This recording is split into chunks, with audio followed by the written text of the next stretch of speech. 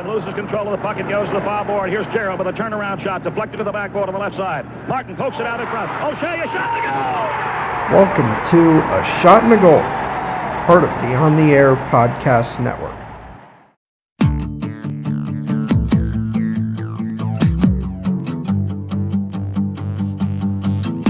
And when you said I could not stay with you, that's not the way you would have wanted to be. Convince yourself that everything is alright, 'cause it already is.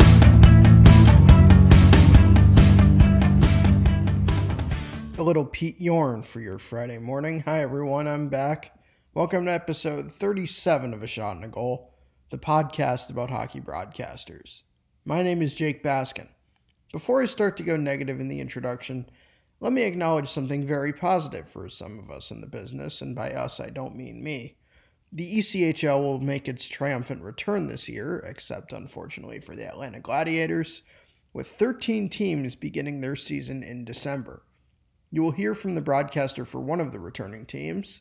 Stay tuned until the end to find out which one it is, although the return to play had not been announced yet when we conducted the interview. But I should stop saying we, I'm the only person who has any say in how this podcast comes out. I have my longest interview to date here in episode 37. I've made it clear how I don't particularly care for editing these things, but in interviews like these, and Jack Moore way back in episode 16 is another one like this, they have some pretty long-winded answers, and really the less talking I do, the less I feel like editing. So thanks to today's guest for making my editing job easier. Andrew Mossbrooks is the voice of the Peoria Rivermen of the SPHL. There I go again saying we've. This podcast has not had a guest currently working in the Southern Professional Hockey League, but two previous guests, Alan Furing and TJ Shalott, have worked in the league, including Furing with the Rivermen.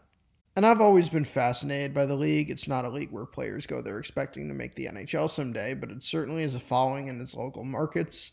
Not all of them are in the South, technically. Andrew is not from Peoria and is not currently in Peoria. He's from a town of about 9,000 people in northeastern Pennsylvania, and he'll admit to you he wasn't a huge sports fan until he was a teenager. But he got the opportunity while he was in college to call hockey his favorite sport, and he got a chance to intern in both the AHL and the NHL with the Flyers. After a year in junior hockey, he made the jump to the pro ranks full-time and moved to Illinois. In the time since the interview was conducted in early September, it has been announced that the Rivermen are one of 5 SPHL teams that won't be playing this season. That's not unexpected, but it does suck. And the last question I asked does concern the uncertainty of the upcoming season. I thought about taking it out because it does get pretty pessimistic, but ultimately I left it in because I'm feeling the crunch and really the anxiety of not calling games. And I know every aspiring NHL announcer who listens to this podcast is too. So if you stick around, you will realize you're not alone. This is Andrew Mossbrooks from the Peoria Rivermen on episode 37 of A Shot and a Goal. Carvalho is then hit hard. There's an arm up. Carvalho is down. Hageman didn't like it. And then Hageman's gloves drop. Zykov drops his. Here we go. Hageman running into Zykov. They just hug each other down to the ice in an aggressive way, I might add. And then Azelstein wants a piece of Beneskrova. McPherson is in there. Hageman still looking for a dance partner. He didn't like the brief ending with Zykov. We'll see what comes of this. I don't know if they're going to give those guys fighting majors or not. The gloves came off, but Azelstein will go toe-to-toe with Eskrova. Officials got away from him. Now the gloves are dropped. Eskrova down hard. Azelstein gets a couple of hooks in on the Rivermen veteran. Hi, and welcome to episode 37 of A Shot and a Goal. I keep forgetting exactly what episode it is, but I think this is right. My name is Jake Baskin. And my guest, we go to the SPHL for the first time. We've had a few ex-SPHL guys, but our first current SPHL guest from the Peoria Rivermen, another familiar team on these parts, Andrew Mossbrooks. How's it going? Hey, it's going good, Jake. Thanks for having me. Very excited to be on here. I think I was telling you before we talked, I've listened to the podcast a few times. There's some great guests on here and some NHL voices and some guys that I'm sure will be in the NHL at some point. So happy to be among the guests, although I wouldn't put myself in the highest of regard like those guys. What have you been up to since March? Well, I mean, obviously the world stopped right around mid-March. In my case, I was with the Peoria Rivermen. This was my first season with them, and ended up, I'm from Pennsylvania, so in a little town of nowhere called Sunbury, PA. So I was living about 12 hours away in Peoria, Illinois. But when everything broke down, it was obviously just a whirlwind, day after day, and then eventually it led to, I think it was St. Patrick's Day, actually, that I drove home to Pennsylvania. My boss with the Rivermen, Bart Rogers, told me, hey, go home and we'll figure it out. Which at the time I remember specifically we were saying, hey, give it a month or two and, hopefully we'll be back. But at the time of this recording, we're close to 6 months. And I've been here since. So thankfully I've remained employed with the Rivermen. I really could not be happy enough and fortunate enough that they've kept me on payroll. And so I do everything from home. I run the social media, handle the PR stuff still, any media relations, although it's far and few between at this point, and really even the off season in general, you usually wouldn't have a lot. But that's what I've been doing. And then, in my free time, which I have more free time than I'd like, I'm the oldest of 4 siblings, so, I am living back home, but it's nice to be able to be around them. And I have a girlfriend that, I met in college around here. So it's been nice to get that time. And obviously when you're dealing with this kind of stuff, I think the best thing you can do is to put things into perspective. And just kind of look at the full picture, because it's tough. Obviously, what I'm going through is what every broadcaster, for the most part, is going through, right? It's easy to get down, and it's tough to look at the big picture and be thankful and be happy. But I've tried to do that so much just because, like I said, I'm able to be back with my family again, which is really nice. This is time that I would not have expected to have. I'm even trying to start playing ice hockey again, which I haven't done in a few years here, really since college ended. And I'm finding out that I'm horrendously out of shape. But, it's fun. And you do things like that, it kind of keeps your mind busy, and you're not thinking so much about all the doom and gloom that's kind of surrounded our country and really the whole world. You, me, handshake emoji, out of shape. Yeah. Yeah, well, I definitely am feeling it. I was just talking to my brother before you called, and he's 17. I mean, he's still playing hockey, and we actually got on the ice like a week ago, which was the first time I had skated in 2.5 years, and we just went to like a stick and puck thing, and I mean, it was horrible. Like, I was so miserable. I mean, I was happy that I got back on, but I was so horribly bad, and like my back killed me the whole night, and we were talking about it. He goes to the gym every day, and he's like, you need to get back in the gym. So I just before I took this call, I said, hey, I've been thinking about what you said. Maybe I will start trying a little bit more. When did you decide you wanted to be in broadcasting, and what made you want to? And this includes the moment you wanted to be a play-by-play announcer specifically. I'll give you the long answer since it's a podcast. You've got time, right? Yeah. Yeah.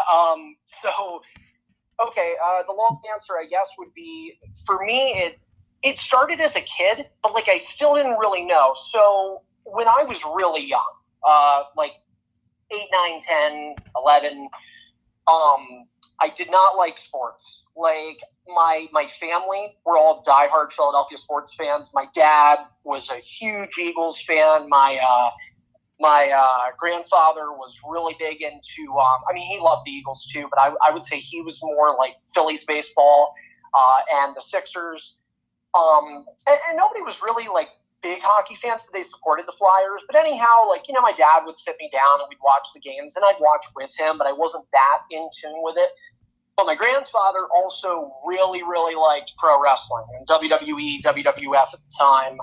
And so that was something that I was really into when I was young.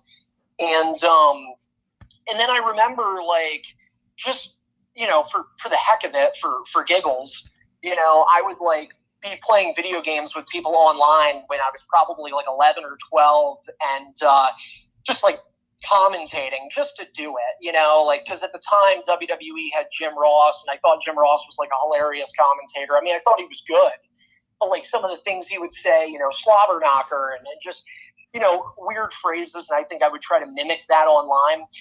And, you know, at first, so that's all it was. It was a parody. And, you know, then I play with my friends on Xbox games, and, you know, hey, you're pretty good at it. Like, you should do this. So I was doing it more frequently. Like, I was just practicing broadcasting on Xbox Live. And I did this for years, but the thing is, I never really thought of it as a career, because when I was in high school, like here in Sunbury, the high school that we go to, there really isn't anything for broadcasting. There's a lot of business courses, and I took all the business courses, all the business electives that we could, advanced accounting, personal finance, you name it, with the hopes that I would go to college and pursue a degree in business. Because my uncle is also very successful in business, and I thought that maybe I could replicate that. And then it came time to graduate high school, and I kind of just really last minute during my senior year, I was like, you know what? I don't think this looks fun, and I need to have fun, because if I'm not, I don't think I'm going to be a good employee to anybody. So I actually decided to take a year off after I graduated high school. I decided not to go to college, to the, I think, disappointment of my family at the time, because they were worried that I would never go back and pursue a degree in anything. And I should mention, as I'm kind of jumping around here, that in the midst of being in high school, or actually middle school rather, was when my gears sort of shifted, and I did become a sports fan. And I started watching hockey and watching the Flyers. And then by the time high school started, I started playing ice hockey. And I would be out there as much as I could, play for as many different, you know, youth teams, even men's league teams. Once I turned 16, I was allowed to sign up locally, on top of watching every Flyers game. And I mean every Flyers game. Like, I would not miss them. And so then, you know, opening night that year, as we get back to where I was graduating high school, I take that year off. Opening night for the Flyers, I think that year they played the Toronto Maple Leafs. They lost 3-1. But I remember it so vividly because I remember watching Jim Jackson on TV like I would any other time, like I had any other time for X amount of years. And it was just something clicked to me where it was like, wait a minute. Like, so this guy's talking about hockey. He's calling the game. He's getting paid. I'd imagine he's making pretty good money. And that's his job, right? Like, okay, well, I've kind of been like practicing commentating on video games for the longest time, just for fun. But my friends tell me I'm good, and I love the game of hockey, so I think I'm knowledgeable about that. I think I want to do broadcasting. And from that moment on, it really, from that moment until I finally started school the following fall, which was at Millersville University, I really had, like, for the first time ever, I think I was very passionate about what I wanted to pursue in life. I never had that feeling before when I was looking at those business classes in high school. I thought it was just a simple track to kind of follow. But in this moment, I knew I wanted to do broadcasting. I knew right away at that point too that I wanted to do hockey broadcasting. And I was very fortunate that when I went to Millersville, that opportunity was offered to me quick. And, you know, fast forward, 5-6 years later, and here we are. So let's touch on college. I don't know a lot about the Pennsylvania State schools. How did your college experience prepare you for the professional broadcasting world, and what did you do there? And that includes internships. Yeah, well, I mean, the biggest thing that it did in preparing me was just giving me that experience, you know. And I think it's hard because, like, hindsight is 20/20. So, and I'll be completely honest too. You know, there's times where I've sat there and thought, now upon reflecting on my education, like, I wish I would have, went to Syracuse University, or, ASU, or, I wish I would have went to a school that maybe was was known to have more of, you look at Syracuse, for example. I mean, they pump out excellent broadcasters every single year. And a lot of those guys go on to really high levels. But at the same time, like, that's hindsight. And you could also sit there and say, and this is, I know a lot of friends that went to Syracuse, and again, they're great broadcasters. The fortunate thing for me is, though, I really do wonder if going into my freshman year at Millersville, let's just say it would have been my freshman year at Syracuse, would I have been given the same opportunities? I don't know that I would have, and I honestly don't think that I would have. When I went to Millersville, it was fortunate timing because a guy by the name of Jordan Coons had just recently left that school, and he's now the voice of the Greenville Swamp Rabbits in the ECHL. But he was the previous broadcaster for the hockey team. And it's not like it was an NCAA team. It's ACHA D2 club hockey. And I actually tried out for the team because I was still playing hockey. And I remember being so disappointed that I didn't make the team out of their training camp. And but then, I was fortunate because I was only thinking about playing for the team. Even though I wanted to do broadcasting, it's just I couldn't make my mind up because I couldn't give up the idea that I still wanted to play hockey at the highest level I could.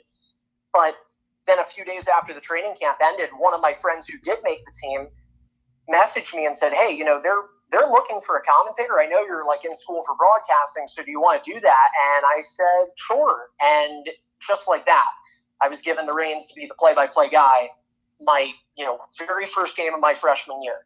And I got to be, mainly I split the play-by-play duties a little bit with a buddy of mine who's in the NAHL. But to be honest, they kind of gave me I think the majority of the reps, which I was very fortunate and thankful to have. And that really honed my experience. But you talk about the opportunities and you say, you brought up internships, and this is the funny thing.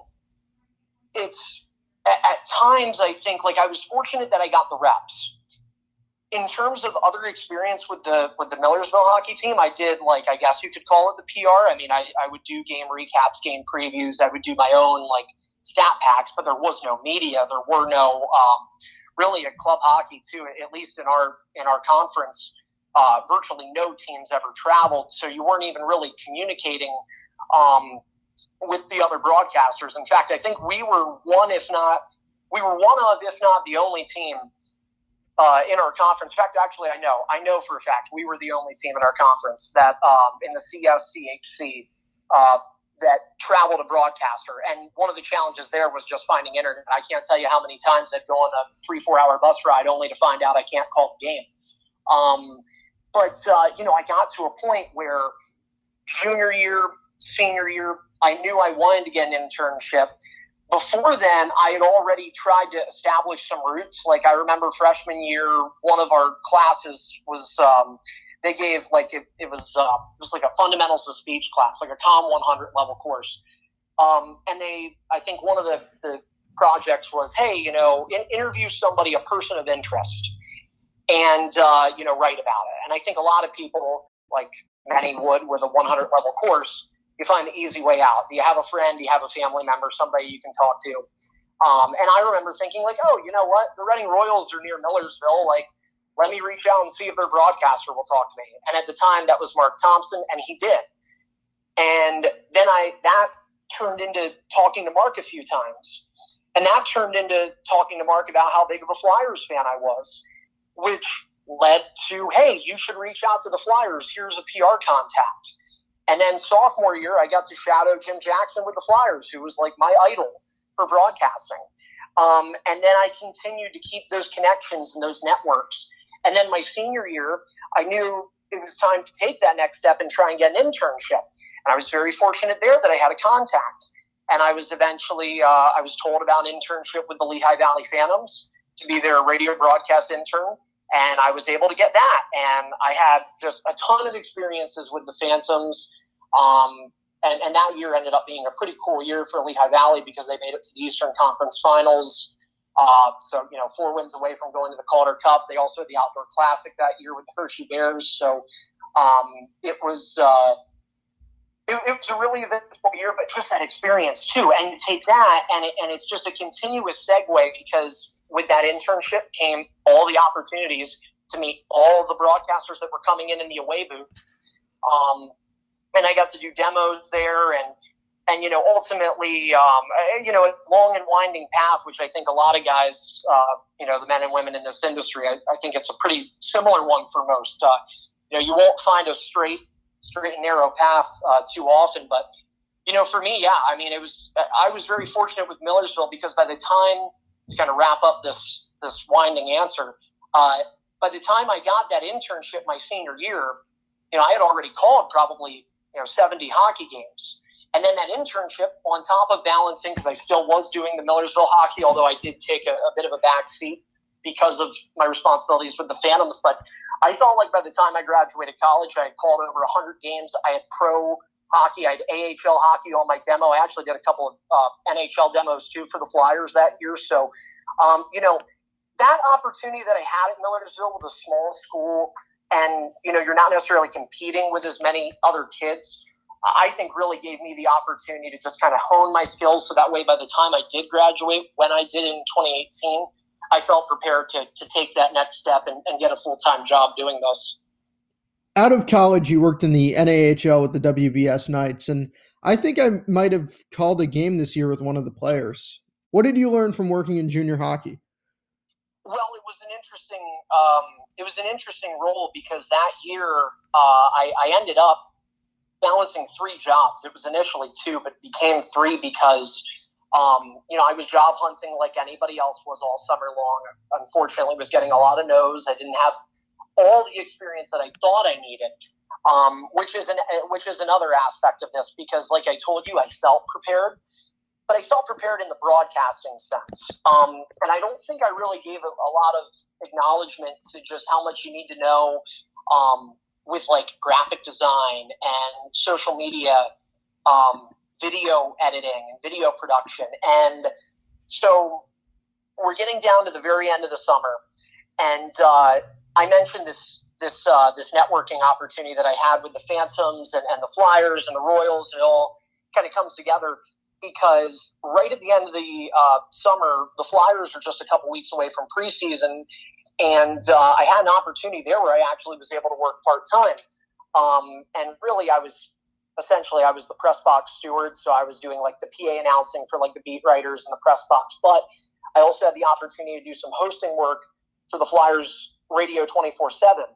Now, right around that it was the same week, within a couple days, a friend of mine was leaving the Wilkes-Barre Scranton Knights, told me about the opportunity. The only tough part was I had already, literally days earlier, accepted this role with the Flyers, but I knew it was a part-time role.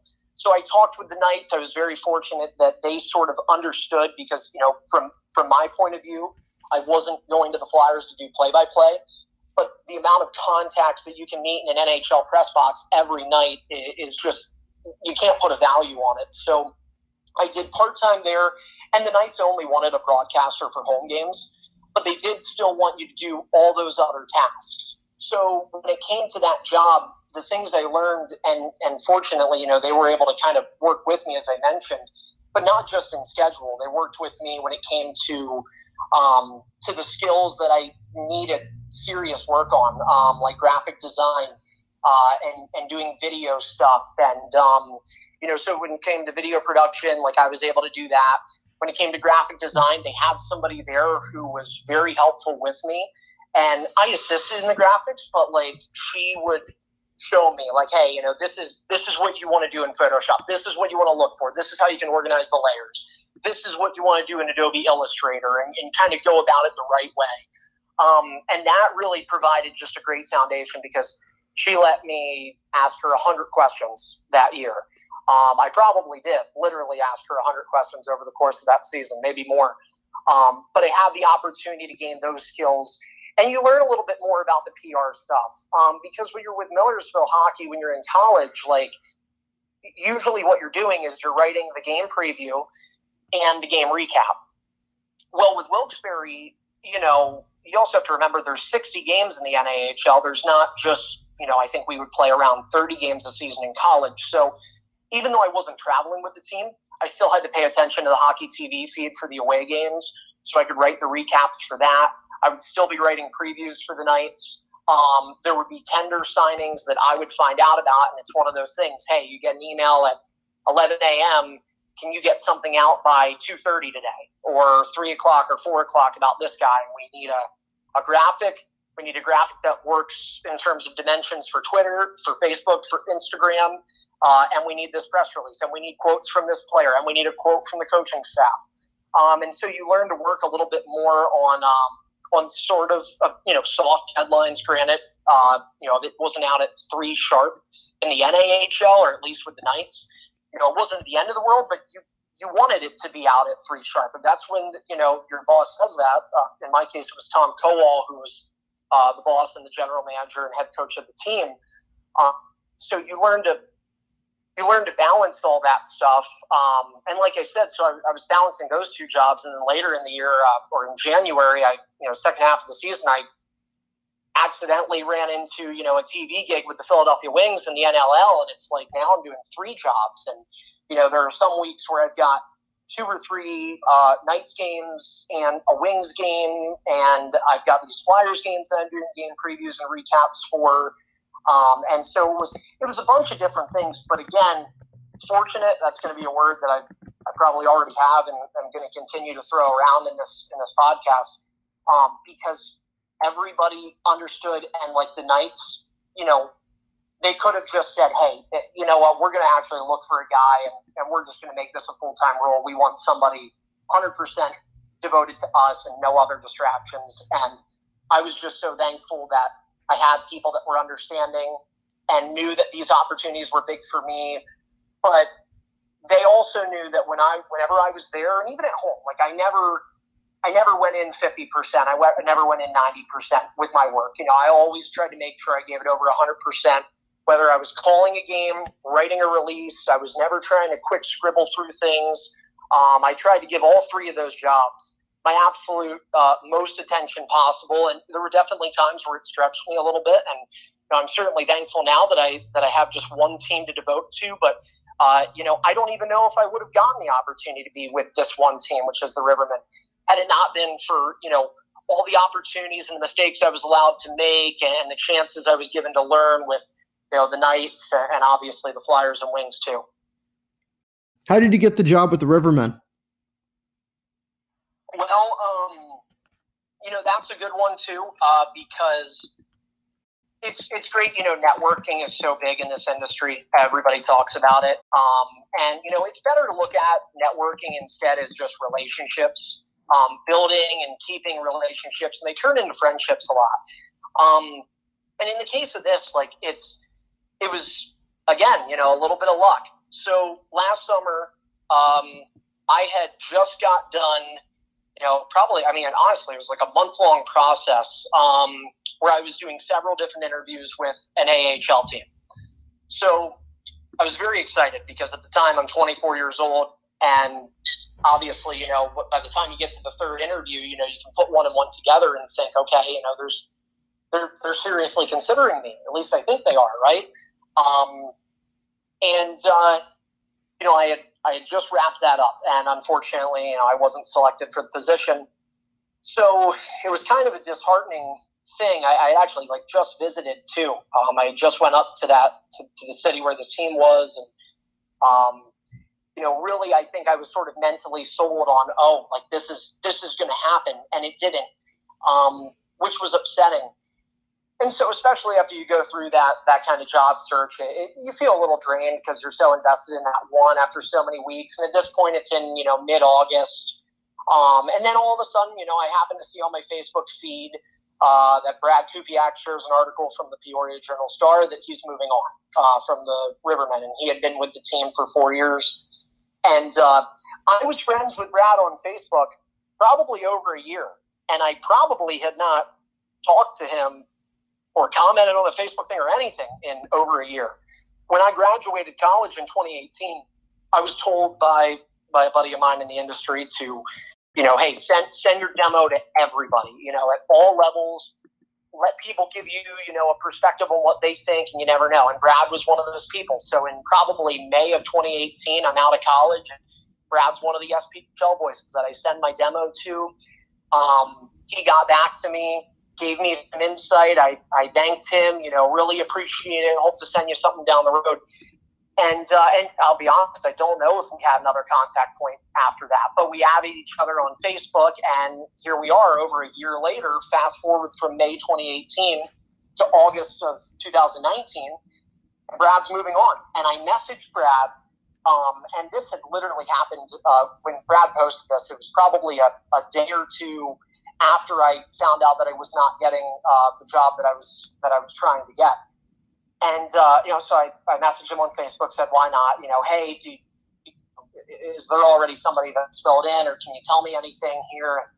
And he actually sent me back. He's like, hey, I think the Rivermen are going to actually hire local, just because it's a little late in the off season. And, I don't know if they want to do a full blown job search. So of course I'm a little let down, and I'm like, I understand, but hey, thanks anyway. And then the next day, so that night ends. The next day, I think, and I messaged him again. I said, hey, sorry to bother. Do you think it would hurt for me to send my stuff, though? I mean, I don't want to do it if I'm going to annoy your boss, but I mean, and he said, yeah, sure. Why not? You could try. And I'm glad I did, because I ended up, having the opportunity to talk with Bart Rogers, I mentioned earlier, who's the COO and co-owner for the Rivermen, and that's funny too, because and I don't think this will ever work again, but so Bart was supposed to, he emailed me, said, hey, I want to schedule a time to talk with you, interview, are you available this day at 1:00 or whatever? And I said yes. I'm waiting. And unfortunately, things came up. He was busy. He wasn't able to take a call that day. So he's like, hey, can I do it the next day? And keep in mind, now we're progressing into late August. I know they don't have a lot of time. And when you're one of those people that's getting interviewed, you want to be a yes man. You don't want to sit there and say, that day doesn't work for me. So I knew, obviously, that first day didn't work for him. The second day, though, unfortunately, I was working a part-time job in the summer to kind of compensate for all the traveling I did throughout the season between Wilkes-Barre and Philadelphia and back. And I worked at a gas station. It was a job I had in college. I kept first year out of college, been working there for a couple of years. And I don't know when I'm going to get my break. So I actually emailed him, and I said, hey, yes, I can definitely talk this day. I am working. Is there any way I can just call you when I get my break? And he was like, sure. So I went on my lunch break and I called him to do my interview. Which, like I said, I don't think I'll ever try and pull that again, because I don't know. I just can't imagine that flying well with an ECHL team or higher. But, and then we interview. And of course, in my head, I'm thinking I only had a 30-minute break. I feel rushed. I feel like I didn't do good. And I really mean that. When I hung up that phone and we got off the phone call from our interview, I remember thinking to myself, I probably even texted my girlfriend saying, well, that's definitely not going to happen. I thought I bombed. I don't know why I thought I did. I just didn't feel like I was interesting enough. And then a few days later, I got a call. It was a Saturday night, and I got the offer. And I was shocked, and, it was just a whirlwind of a process from there. From the time I got off the phone that Saturday, I think it was maybe 9 or 10 days later, I was packed up in a car, and my mom and my gram and my girlfriend and my younger brother and younger sister, and we were all packed in 2 cars combined and getting ready for that 12-hour drive to start a new chapter in Peoria, Illinois. Was it hard getting used to living that far away from home? Yeah, for sure. I can recount things. I have horrible memory, by the way, which probably isn't good for a broadcaster. I'm just able to remember, I can remember the stats and the numbers really good. There's a lot of things, though, some that will have happened a few months ago that may be significant to somebody else that I just, for whatever reason, it's gone. But that one, no. That I remember vividly. I think, so here's the thing, Jake, it's hard. I think what's harder about it is in this industry, it's such a competitive business, and all the men and women in this industry, you could probably look at every one of them and say they're all talented, they're all good, they all have good qualities that would make them qualified for the job you're going for. So you have to be on the ball, on the gun, ready to go, and that's just part of it, especially, I mean, don't take my word as gospel because you're talking to a 25-year-old 2 years out of college. But I would imagine some of the older people would say the same thing. People that are in this industry, because it's hard. The part of moving hard is it's not like you can say, "Hey, I'll be there in 30 days," which really isn't a lot of time either. But at least in that 30 days, I think maybe you can, mentally compartmentalize, everything that's going on, and the things that are going on at home, and, say your goodbyes. And, but for me, like I said to the previous question, it was probably 9-10 days later after I got off that phone call that I was in my car, my stuff was packed, and I was going. Now, I lived on college campus for 4 years, so Millersville is about 2 hours away from where I'm from. So, I mean, packing a car to move, I've done that before, but it's different because when you do that for college, you're coming home a month and a half later for a few days for fall break, the following month for Thanksgiving, and then you're home for a month in the winter, and then you're home from mid-May to mid-August.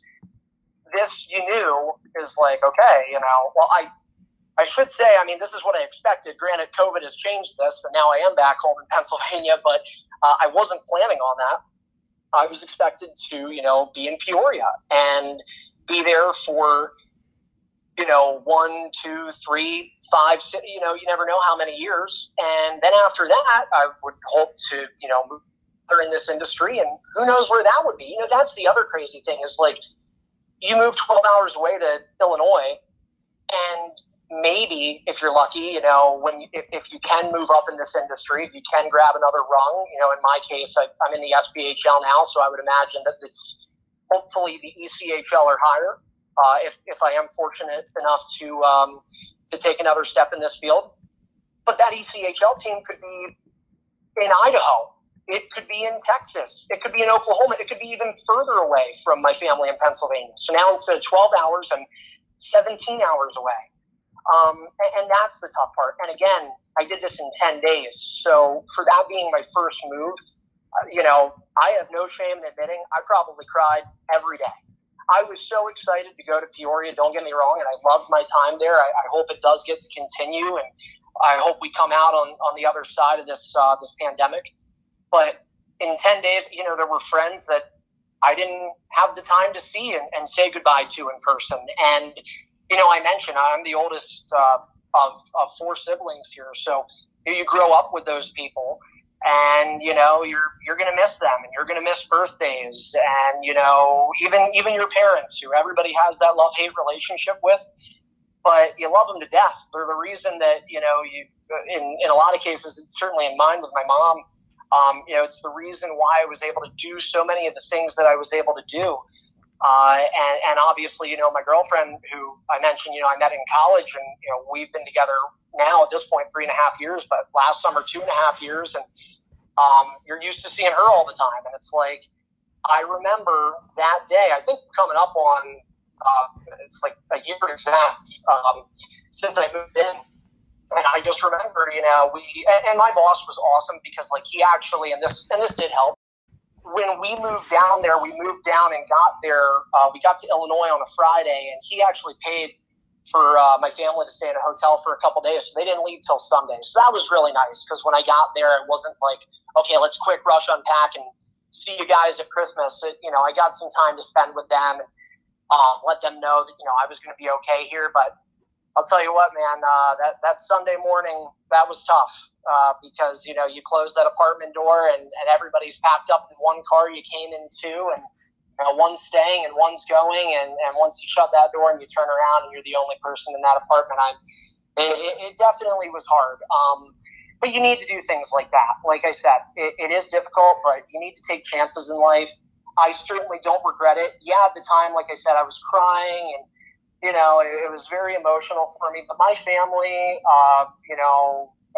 everybody knew. Everybody, in my life knew that was the right step for me to take. And you just get so many great experiences. And being out on your own and being, dropped in central Illinois where nobody knows you and you know nobody. Like, there's a bit of an adrenaline rush to that, honestly. So, it's a great experience, and I'm definitely glad that I got it.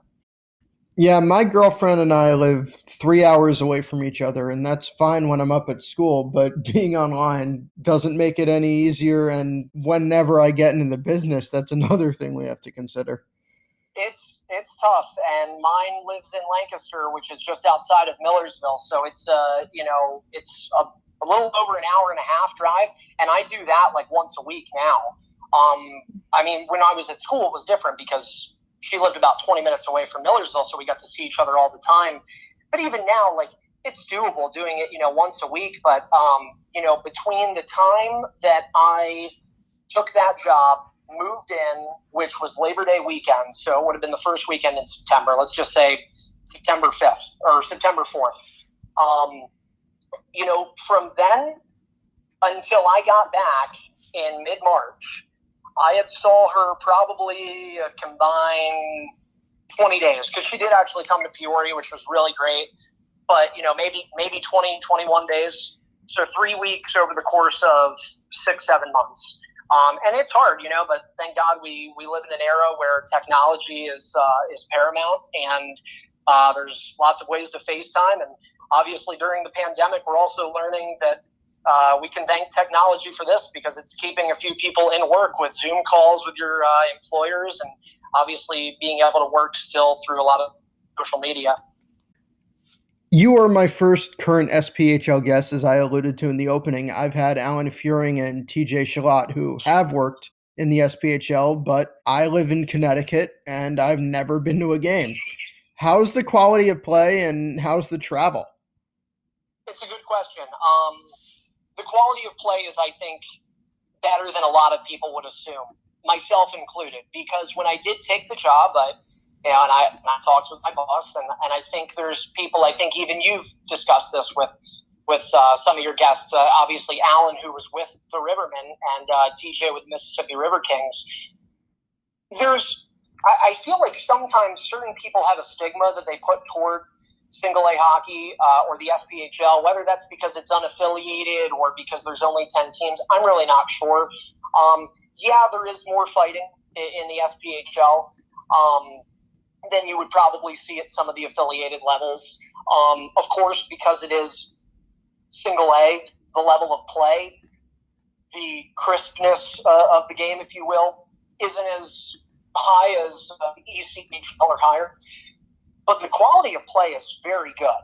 And there are players that, in my first year alone, you have a lot of NAHL alumni, you have a lot of D3 NCAA players, you have a few D1 players, you have guys that have hockey lineage in their blood.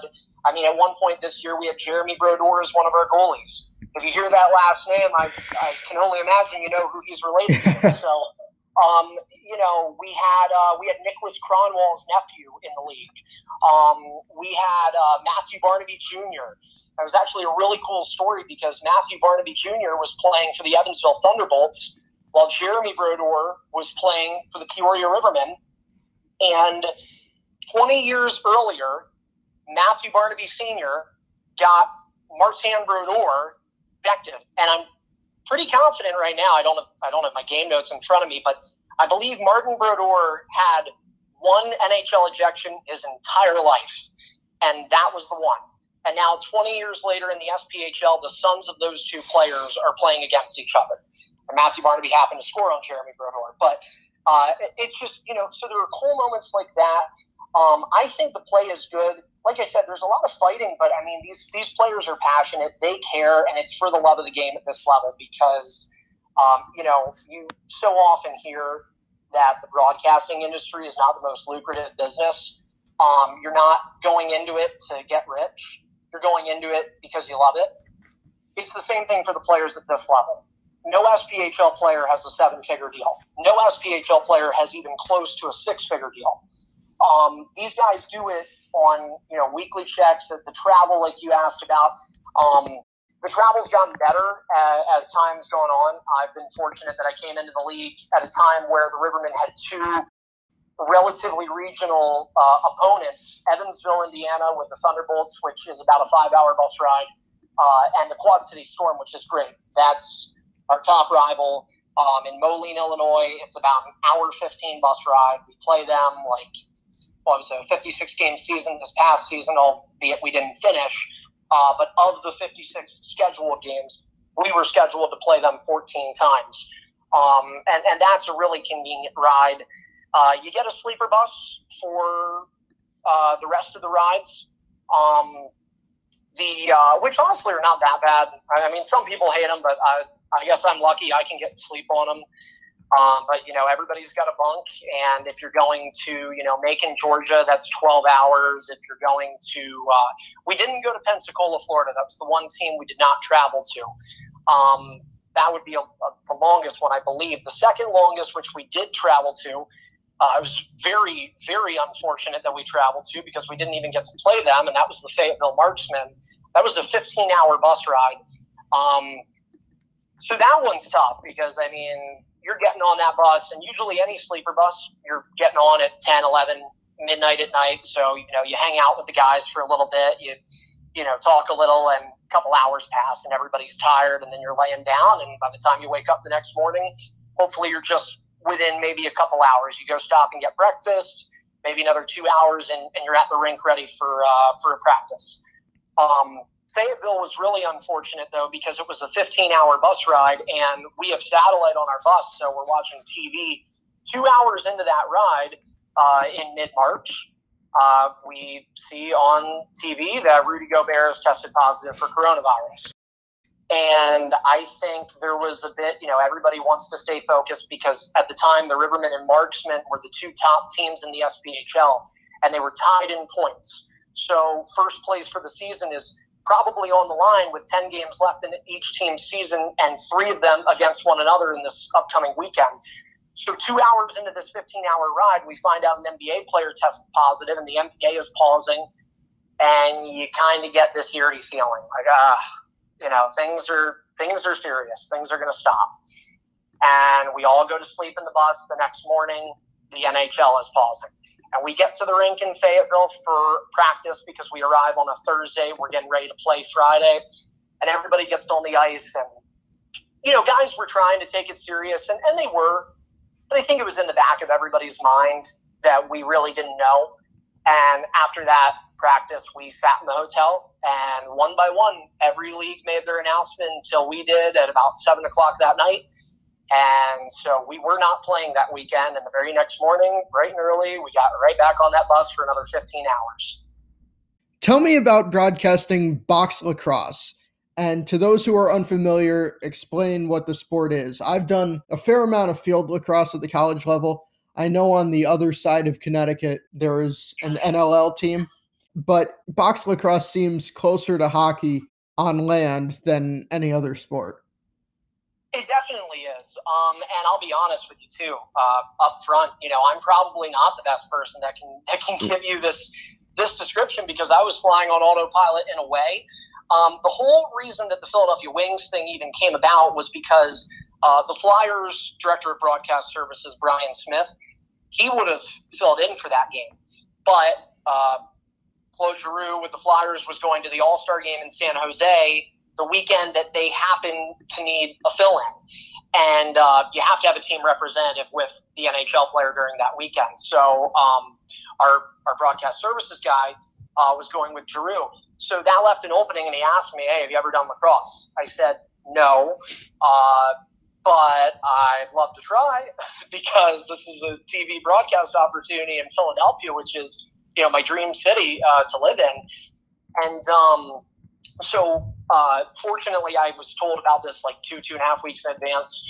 They had a home game. The Philadelphia Wings had a home game prior to that. So I was able to sit there, kind of do a demo. And they wanted a demo from me to make sure that I was like competent that I could do the broadcast, and fortunately whatever they heard in that was good enough.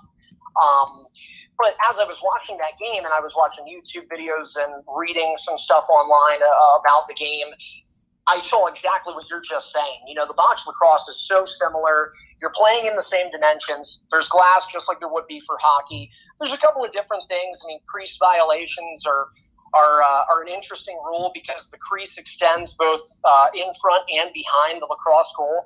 And you could have a player standing like just a foot on the line of a crease behind the goal, and he could just be standing there while the ball is thrown into the net by another player, or shot into the net by another player, I should say, and that goal is waved off for a crease violation. Even if the guy behind the net really did nothing to impede the goaltender to be able to make that save. You have 2-minute penalties, you have 5-minute majors for things like slashing, there is cross-checking, so those are kind of the ins and outs, but it is a very similar game to ice hockey. Now, when it comes to outdoor lacrosse, I'm totally lost on that. I'll be honest. Like I said, I sort of, in the midst of getting that Philadelphia Wings opportunity, which at first was a fill-in, and then something happened where the previous broadcaster prior to me, the one I was filling in for, he ended up being in a situation where he wasn't able to finish out the season with them, which was unexpected. And they came back to me and they said, hey, we have 6 games left. We'd like you to do them. And I was thrilled. I was, really excited to do it. And so I did with the Wings. It was all the home games, and then there was one away game we did against that team you're talking about, that NLL team, the New England Black Wolves. And that away game was actually done remotely. So I had my one and only studio call of a game, which obviously you're seeing is pretty relevant nowadays with the NHL and the NBA and even MLB, where broadcasters aren't traveling and they're calling games off the monitor. It's very hard to do. I was able to survive it. The game is similar. And it's awesome too. I mean, in Philadelphia, calling that game, to put it into perspective, and maybe I was making it a bigger deal than it was, but it's all sentimental, right? I mean, everybody values things differently. And in my head, I grew up a Philadelphia sports fan. I grew into it a little later, in my teenage years. My family, they were all Philadelphia sports fans. My favorite team was the Philadelphia Flyers. And here I am, not only am I working for the Flyers in a part-time role, but here I am now calling Philadelphia Wings lacrosse in the Wells Fargo Center, the same building the Flyers are in. I'm calling the games in the same booth that Jim Jackson is doing the TV broadcasts for the Flyers. I'm sitting in his chair. We had games where, I think there was, I want to say the highest attendance we had for a game that I called was almost 14,000. And I'm a few months out of college, man, and I'm calling a lacrosse game, a sport that I never did in college, with 14,000 fans in the arena. I mean, it is pure electricity, adrenaline, every kind of word that could be a substitute for energy. It was that, and I absolutely loved it. That's a memory I really do. I mentioned earlier I'm not good with memory, but that's one I really hope I get to hold on to for the rest of my life. Not to get too into semantics here, but my favorite thing about box lacrosse that you don't see in field lacrosse is the transition player, guys who just come off the bench, help their team get from defense to offense, then jump back on the bench. Yep. And Trevor Baptiste did that for the Philadelphia Wings. He's done in Premier Lacrosse League, the PLL on NBC Sports. He's a phenomenal player and great with face-offs too. But he's one of those guys transitions. And you're right. I mean, it really is an interesting position because a guy can, what do they say in the NHL? 30, 40 seconds tops for a forward shift. I mean, for a transition player in the NLL, sometimes it's 8 seconds. Sometimes it's an 8-second shift. I could talk lacrosse all day, but I'll get right to the last question. The SPHL is independent of NHL affiliations, so that raises the question: are you working this year? Well, that's a tough question to answer. I mean, and I think even if we're if you asked an ECHL and an AHL broadcaster that, I think, they could say that they would hope that they're going to play. They can say that they think they're going to play, but nobody knows. And to say that is to be very optimistic, which we all are, and we all should be, Jake. Obviously, and, even for someone like yourself who's still in college, and I feel for all the young broadcasters, because we, think about what we talked about earlier. All those experiences I had at Millersville University, well, those kids that are at Millersville right now aren't getting to call games. And there's a lot of kids that want to do that. And that goes for pretty much any college out there across the board here. At this level, there's, you can be pragmatic about it. So if you want to be pragmatic about it, here's the bottom line for minor league sports. You have to find a way to make money. If you can't make money, you can't operate. Now, you can operate on a loss, and a lot of teams do that. But if you can have zero fans, at the minor league level, think about it. In the NHL, you won't see a team wear 12 different jerseys throughout the season. They've got their home, their away, their alternate. If they're in the Winter Classic or Stadium Series, they'll have a special jersey for that.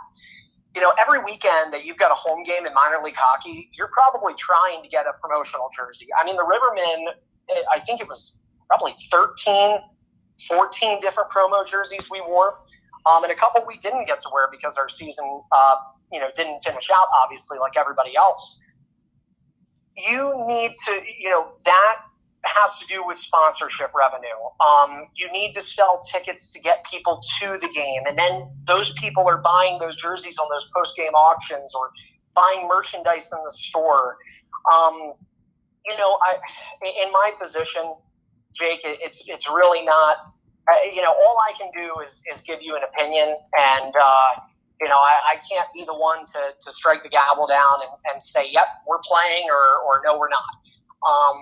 But I think at all levels, it's obviously a very scary time right now. We have to hope that there are guidelines put in place and protocols that we can enact, but within financial reason, like testing, for example. It's not going to be free, right? So you need to find a way that, okay, in the SPHL, because I am an SP guy, for example, okay, you take 10 teams. A couple in Illinois, a lot of them down in the South, one in Virginia, one in Tennessee, one in Indiana. Okay, well, what are the guidelines state to state? So in Illinois, for example, right now, we can have no fans.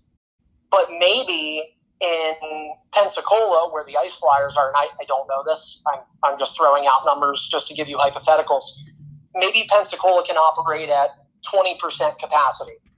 Well, you'd have to ask the Ice Flyers, can they operate on 20% capacity? Can they generate revenue or afford to take X amount of dollars in loss at 20% capacity? And I don't know the answer to that.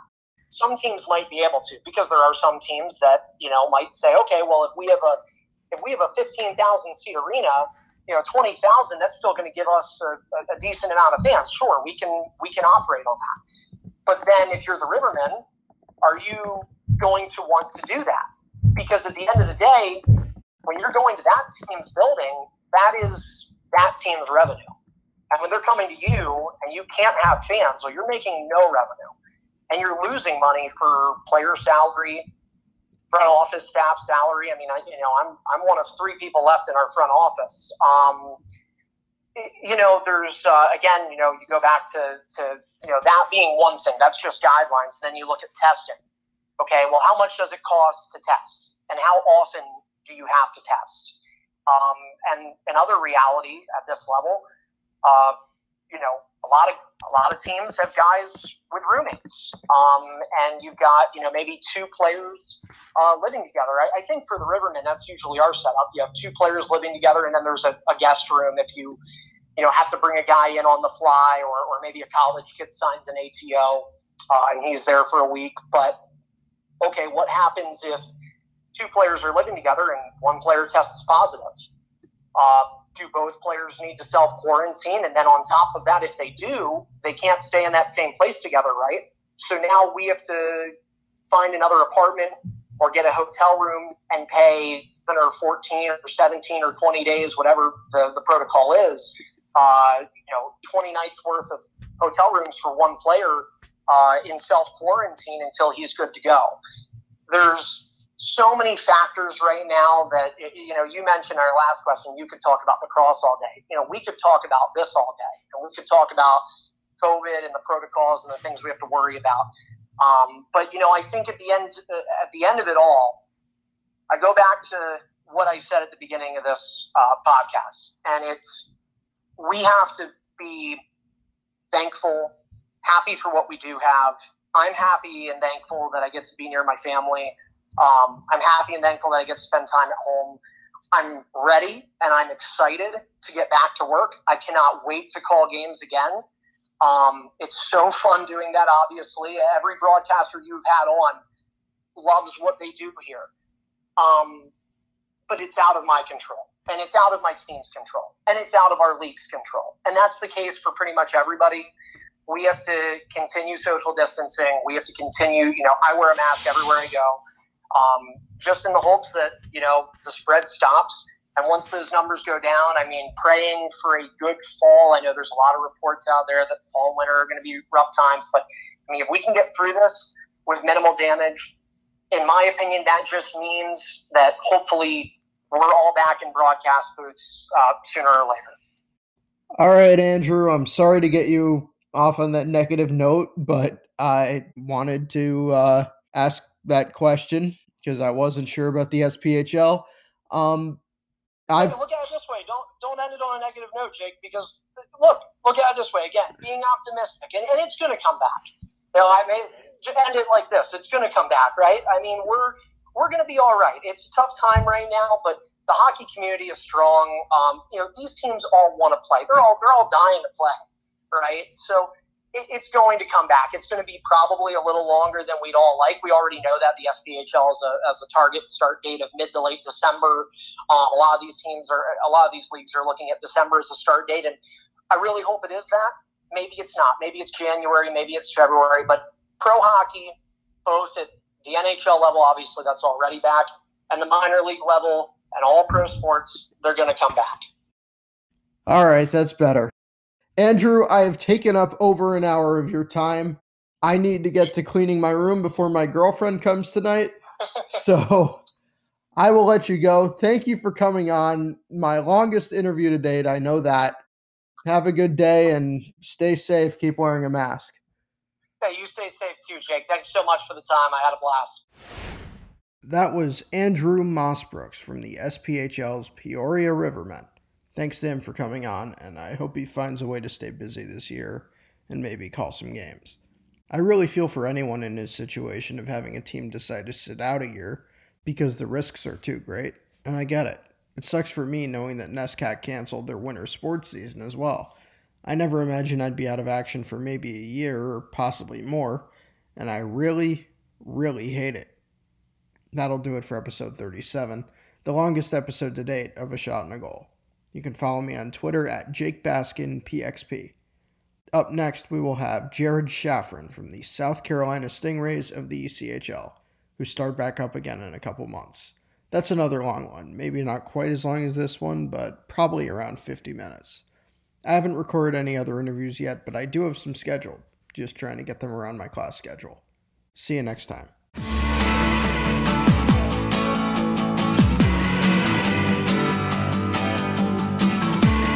Take your